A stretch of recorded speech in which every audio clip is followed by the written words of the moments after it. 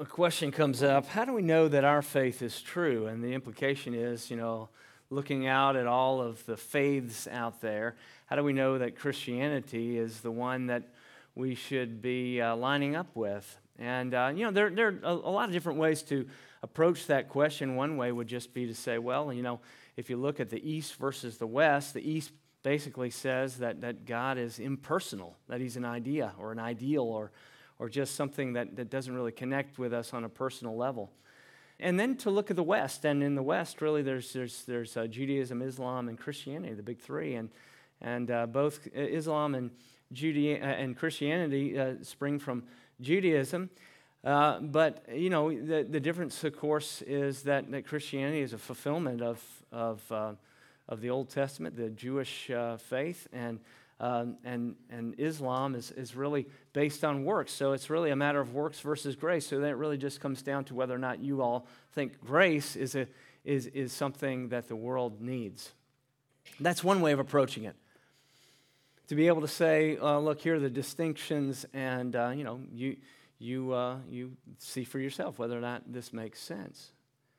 And this is the way that a lot of times in academic classes or philosophy or from a perspective of the Enlightenment, people would make distinctions between faiths. But sometimes questions aren't very good. The question itself is not very good. It has a premise that says that we as human beings are supposed to look at the landscape, and then we are, by our own reason, supposed to decide what is it that makes the most sense. Jesus doesn't say to do that. He says, follow me. Those two words change the world. Jesus doesn't put himself up, nor does he say to compare me to Buddha or Lao Tzu or Muhammad or Confucius. In fact, none of those other religions or heads of religions, they don't point to themselves the way that Jesus says, follow me. They say, look at my teaching. Look at my teaching. So a better question, when somebody asks you, how do you know that your faith is true as opposed to the other faiths, maybe the proper response is, well, I don't really know. I wouldn't necessarily compare them or put them on the same level. I would just say, I would ask you a question. Is Jesus of Nazareth worth following? Is Jesus worth following? Not which is Christianity the truest, but is Jesus worth following? Because that's what Jesus says to us is follow me. And I think what we're going to discover over the next 4 weeks as we look at these snapshots or these impressions that Jesus gives us about a life worth following, as we look at these impressions about a life worth following, we're going to see that Jesus is not only worth following, but if these aren't the impressions of God, then they ought to be. If this isn't what God is like, then it should be. I think what we're going to see is, as we look at a life worth following, if you think of all the lives that have ever lived, what other name comes to mind as someone worth following? And what we're going to see is the answer is yes, Jesus is certainly worth following, not only because he has a life worth following, but because of the impressions he gives us of God himself. Today we're going to look at this scene where Jesus is interacting with a captain in the army, a centurion in the Roman guard. A centurion, a man over 100 men. Occupied territory. So you have Israel and you have the Hebrew people occupied by the Roman Empire. And here is our first impression. A centurion in Matthew chapter 8 who is being given an impression of authority. Authority. Now, isn't it true? Is it not true that the greatest chaos that has entered into your life, your deepest regrets, more often than not come at your own hand. Is it not true that your errors in judgment, that your snap decisions, that your impulses, the things you've said, the things you've done, the things you've left unsaid, the things you've left undone, that this is introduced into your life as you look back, a deep sense of regret? That doesn't mean that other things don't bring chaos from the outside, but our deeper regrets are the things for which we feel a sense of responsibility, where we have become sort of our own authority and we've made our own decisions. What the centurion is recognizing is, the centurion recognizes in Jesus not only someone worth following, but someone under whose authority he would place himself. Someone who would find his life flourishing because he's listening to a voice outside of himself. To reach his greatest potential, the centurion recognizes he needs a higher authority. From the Word of God, Matthew chapter 8, starting with verse 5. When he had entered Capernaum, a centurion came forward to him, that is Jesus, appealing to him. Lord, my servant is lying paralyzed at home, suffering terribly. And he said to him, I will come and heal him. But the centurion replied, Lord, I'm not worthy to have you come under my roof, but only say the word, and my servant will be healed. For I too am a man under authority, with soldiers under me. And I say to one, go, and he goes, and to another, come, and he comes, and to my servant, do this, and he does it. When Jesus heard this, he marveled and said to those who followed him, truly I tell you, with no one else in Israel have I found such faith. I tell you, many will come from east and west and recline at table with Abraham, Isaac, and Jacob in the kingdom of heaven, while the sons of the kingdom will be thrown into the outer darkness. In that place there will be weeping and gnashing of teeth. And to the centurion, Jesus said, go, let it be done for you, even as you have believed. And the servant was healed at that very moment. This is God's word. Let's pray. Heavenly Father, may the words of my mouth and the meditations of our hearts be acceptable and pleasing in your sight. For you are our rock and our Redeemer. Amen. Signal Mountain, where I lived before moving to Thomasville, Signal Mountain, right next to Chattanooga, is a little hamlet community of about 8,000 on a mountain, on a plateau. It had one stoplight. You think Thomasville's small. We lived in a fishbowl. Now, Chattanooga was a big town, like Tallahassee is a big town. Signal Mountain was much, much smaller than Thomasville, and so you really had to be on your best behavior. One time, I was driving my car. Yeah, this does not end well. I was driving my car down towards that one traffic light where hundreds of people go by every day, and most people knew what my car looked like, and they knew my car. And a friendly neighborhood police officer pulled me over. And the only place to pull over was in this very conspicuous parking lot, and he was right behind me, and his lights were flashing, and his lights stayed flashing, and they stayed flashing, and they stayed flashing, and car after car after car was driving by, and I just felt about an inch tall. He came up to the window, and he said, "Did you know that your back left light is out on your car?" I said, "No, sir, thank you. I will take care of that. Thank you very much." Well, that was the end of that. I didn't get a ticket or anything, but I did get a lot of feedback for the next couple of weeks. Hey, I saw you got pulled over, time after time after time after time. It seemed like everybody on Signal Mountain saw that I had gotten pulled over by a police officer. Sometimes in those moments we think, this is really inconvenient having this level of accountability, having authority over us.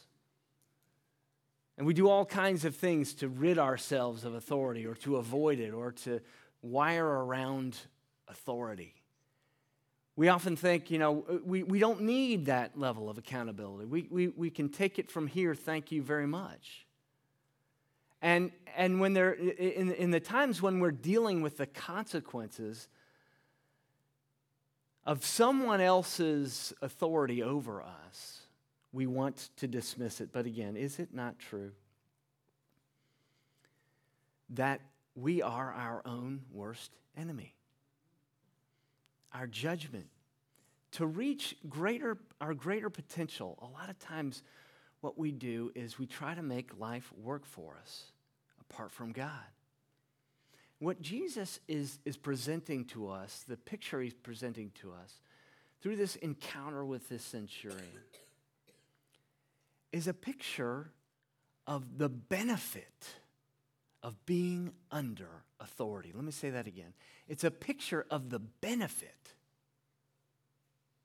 of being under the right authority. The benefit is that you can reach your greatest potential there. Jesus is concerned not so much about our success and failure, maybe more about our success, about succeeding at the wrong thing, about climbing the ladder of life and finding in the end that it's been leaning against the wrong building. But to be under authority, to be under the right authority, is to have a chance to rid your life of chaos and to reach your greatest potential. Why? Because under authority, we can deal with the following 3 enemies. If you want to reach your greatest potential, then you need some authority speaking outside and into your life to face down these 3 enemies. And the first is the flesh. It's the flesh, it's the world, and it's the evil one. First, the flesh. Under authority, we can achieve greater things, our greatest potential, by dealing with how it helps us deal with the flesh. Now, the flesh is a good thing, but in the scriptures, the word sarx, the word for flesh is sarx, and that Greek word represents, when it's used, it represents a selfish ambition. And although that word doesn't appear in this passage, you can see in the centurion some in the background, this measure of a level of awareness of his brokenness, his broken humanity. That's what flesh is about. I love it when there are a couple of you in here who've said this to me, and it always encourages me when you're checking in with me and you're wrestling with something. And one of the things I've heard a couple of you do say this is, I don't know if my flesh is in this, but. And you raise this concern. It's usually about a relationship or something going on. It's just so encouraging to me to have somebody so self-aware or at least concerned about the influence of our flesh, of our brokenness. That's someone struggling for a greater potential, a greater authority. I've used this illustration before. I'm going to use it again because it is my favorite confrontational image of what it looks like to live life on our own terms. And it's the story of Dr. Laura Schlesinger, a radio personality who was caught in a compromising situation. She was caught in a very compromising situation where there were some pictures of her that were circulated on the internet that were very compromising indeed. And when it was brought to her attention, what she said was this. She said, "When I was young, I was my own moral authority. When I was young, I was my own moral authority. And then she said this, the inadequacy of that is painfully obvious today. I need to be reminded of that regularly. Students, I wish somebody had told me that story when I was a teenager, right? When I was young, I was my own moral authority. The inadequacy of that is painfully obvious today. Here's a centurion who sees Jesus, and his faith is what Jesus calls out because he sees him for what he is, authority, a higher authority. Not just a miracle worker. You had the crowds who were coming after Jesus constantly for miracles. Here's a man who wants Jesus to perform a miracle, but he says something that shows that he recognizes his brokenness of his flesh. And he says, I'm not worthy to have you come under my roof. Jesus is offering to come into his house. He says, I'm not worthy of that. But just say the word. And Jesus is so impressed. As I've said before, grace does not oppose the sinner. Grace opposes those who think they're not. Here's a man who recognizes his brokenness, recognizes his flesh. And he's appealing to a higher authority. He's appealing to Jesus. And because he's willing to give up his rights, because he's willing to give up his power, because he's willing to rid himself of himself, then he rids himself of the part of himself that is not good for himself in order to achieve something greater potential. So the flesh, authority, helps us deal with the influence of the flesh. Authority outside of us, the right authority, helps us achieve greater potential in the face of the influence of the world. The world. And you say, well, Tim, God so loved the world, right? Yes, the cosmos. God so loved the world, the cosmos. God loved the society of humanity, the pinnacle of creation that he created.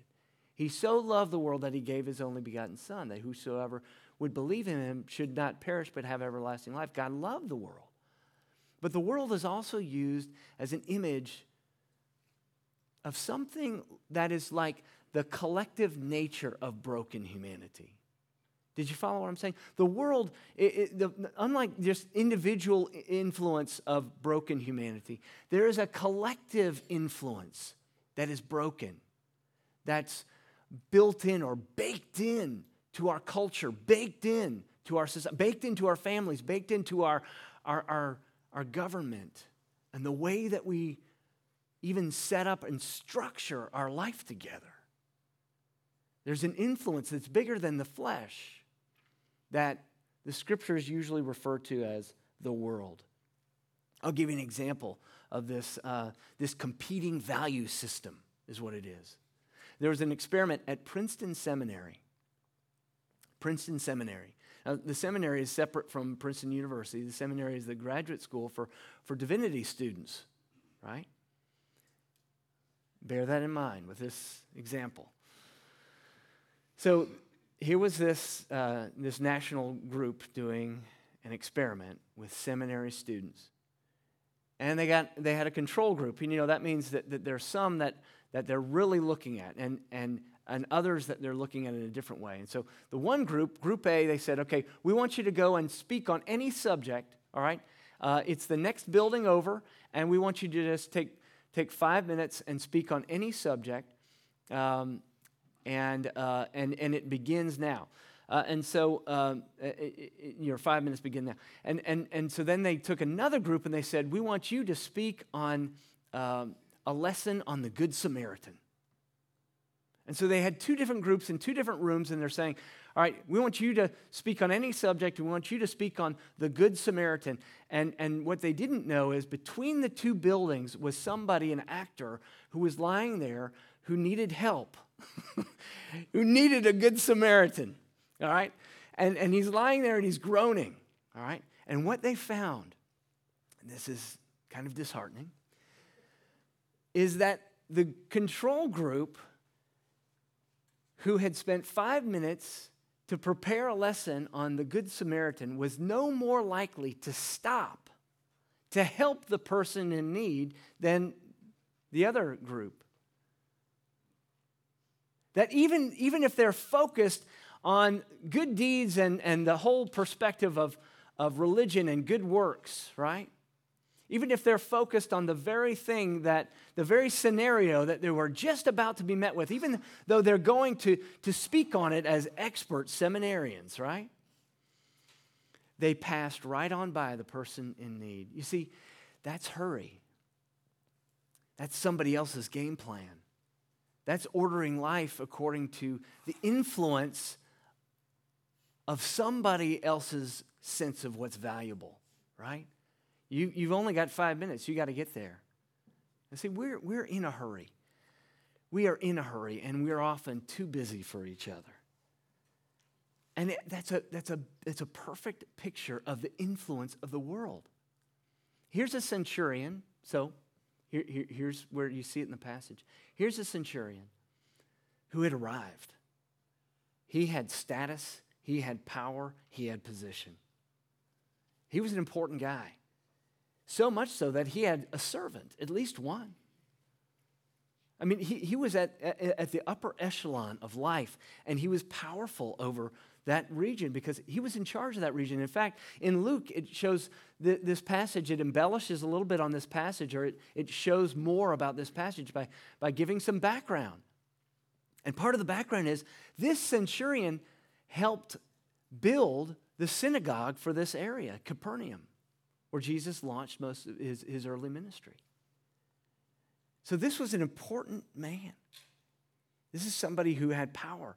But it's also somebody who, like Bob Buford says in his book Halftime, he had climbed that ladder of success, and he realized it is leaning against the wrong building. There must be something higher, better, deeper than what I've achieved, because I'm there, and it doesn't seem to be all that significant. And here he sees in Jesus an authority that transcends what we usually think of as the really real. And he's saying there's something even deeper. There's something even more real. There's something even more important than the way that we measure life, the power and the structure of the captain or the occupying force of the Roman guard. There's something bigger, deeper, that transcends the values of this world. And here is a centurion who recognizes it. And he's beginning to order his life at great risk to himself. He's beginning to order his life a little bit more according to that kingdom, to that world, to those values. Even taking the risk of overseeing the project to build the synagogue for this area. And he's seeing that he's not going to reach his greater potential under his own authority, but under a greater, higher authority. So the flesh, the influence of the world, and finally the influence of evil itself. Being under authority helps us achieve our greater potential in the face of the influence of the evil one. I put it that way because when I say Satan or the devil, I think sometimes there's a certain percentage of us who just thinks, well, that's just some sort of fantasy. That's just some kind of fairy tale. I mean, Tim, do you really believe? I mean, you're kind of an educated guy. You really believe in that? You believe in that stuff? Well, let me ask you this. When you're suffering, is it just abstract or is it personal? Is your suffering personal? And is your suffering when you're dealing with something that you know is bigger than the flesh and bigger than the world, when you're dealing with evil itself, is it personal? You bet it is. Of course it is. 6 million Jews in in World War II slaughtered? Was that just evil in the abstract? Or was it personal? We recently saw the movie The Darkest Hour, a great depiction of Winston Churchill. And Churchill and this story that contrasts him with Neville Chamberlain. And Chamberlain was the Prime Minister of England at the time, and he was trying to placate Mussolini and Hitler. He was trying to enter into an agreement with two tyrants, one in Italy, Mussolini, and who was really the puppet of Hitler. Hitler had this bigger scheme. He was going to form an elite race, an Aryan race, and he was going to run over all of Europe, and he was going to exterminate the Jews. Now, in 1939, when the Germans invaded Poland for the very first time, September 1st, within 6 months, the West understood that Germany was exterminating Jews. This was not something that came out later. They knew it, but they'd understood from earlier reports from World War I. There were certain things that were exaggerated, and so some people give the West and the powers over the armies and those governments a little bit of a break because of that. But the reports were credible, and they were persistent. Edmund Burke was a lord in England, and he said the only thing necessary for the triumph of evil is for good men to stand by and do nothing. And that's what we see in Neville Chamberlain, but not only just doing nothing, but actually entering into a pact with the devil. Making a deal. What Milton calls a Faustian bargain, right? Chamberlain wanted terms, wanted conditions for them not to be run over. Well, you don't enter into that kind of a deal. The only way to deal with evil is to eradicate it, is to beat it. And see what the centurion is recognizing. This centurion does not see his servant as just a thing, the way that most people saw human beings in a lesser station. At that time, a servant in your household was your property. But that centurion did not see it that way. That centurion recognized in his servant. He says at the beginning of this, he's suffering terribly, and it's personal to him. He recognizes there's something wrong with this world, and it's bigger than me. It's too much for me in all of my power and all of my regalia and all of my connections. It's bigger than me. I cannot deal with this. And here's a man who had compassion and deep love for a person made in the image and nature of God. And so what he's beginning to see is through faith, he's realizing his potential. And what is that potential? What is that potential? That potential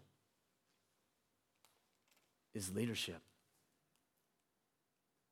It's leadership. It's tempting to, as Peter Drucker says, it's tempting just to, once you get to a certain station in life, just do things right. Or once we as a church, we kind of get to a place where we're kind of comfortable, we're just going to do things right? Or once you get to a place in your life where you realize, if I just keep doing this, I'm going to be okay. This is going to be great. And we're just going to do things right. And it never occurs to us to stop and ask ourselves the question, in all of our doing things right, are we doing the right thing? And that's the difference between managing and leading. Here's a man who knows how to lead himself. The centurion recognizes his brokenness, the brokenness of his humanity. Here's a man who recognizes that in the face of the status quo of the world around him and the values that everybody values, that he's willing to take risks and stick his neck out and and engage with Jesus and build a synagogue. Here's a man who's willing to stake his reputation on something bigger and deeper and higher under the authority. And here's a man who recognizes that evil is deeply personal and he needs to stand up and draw upon the power and the authority of something bigger than he.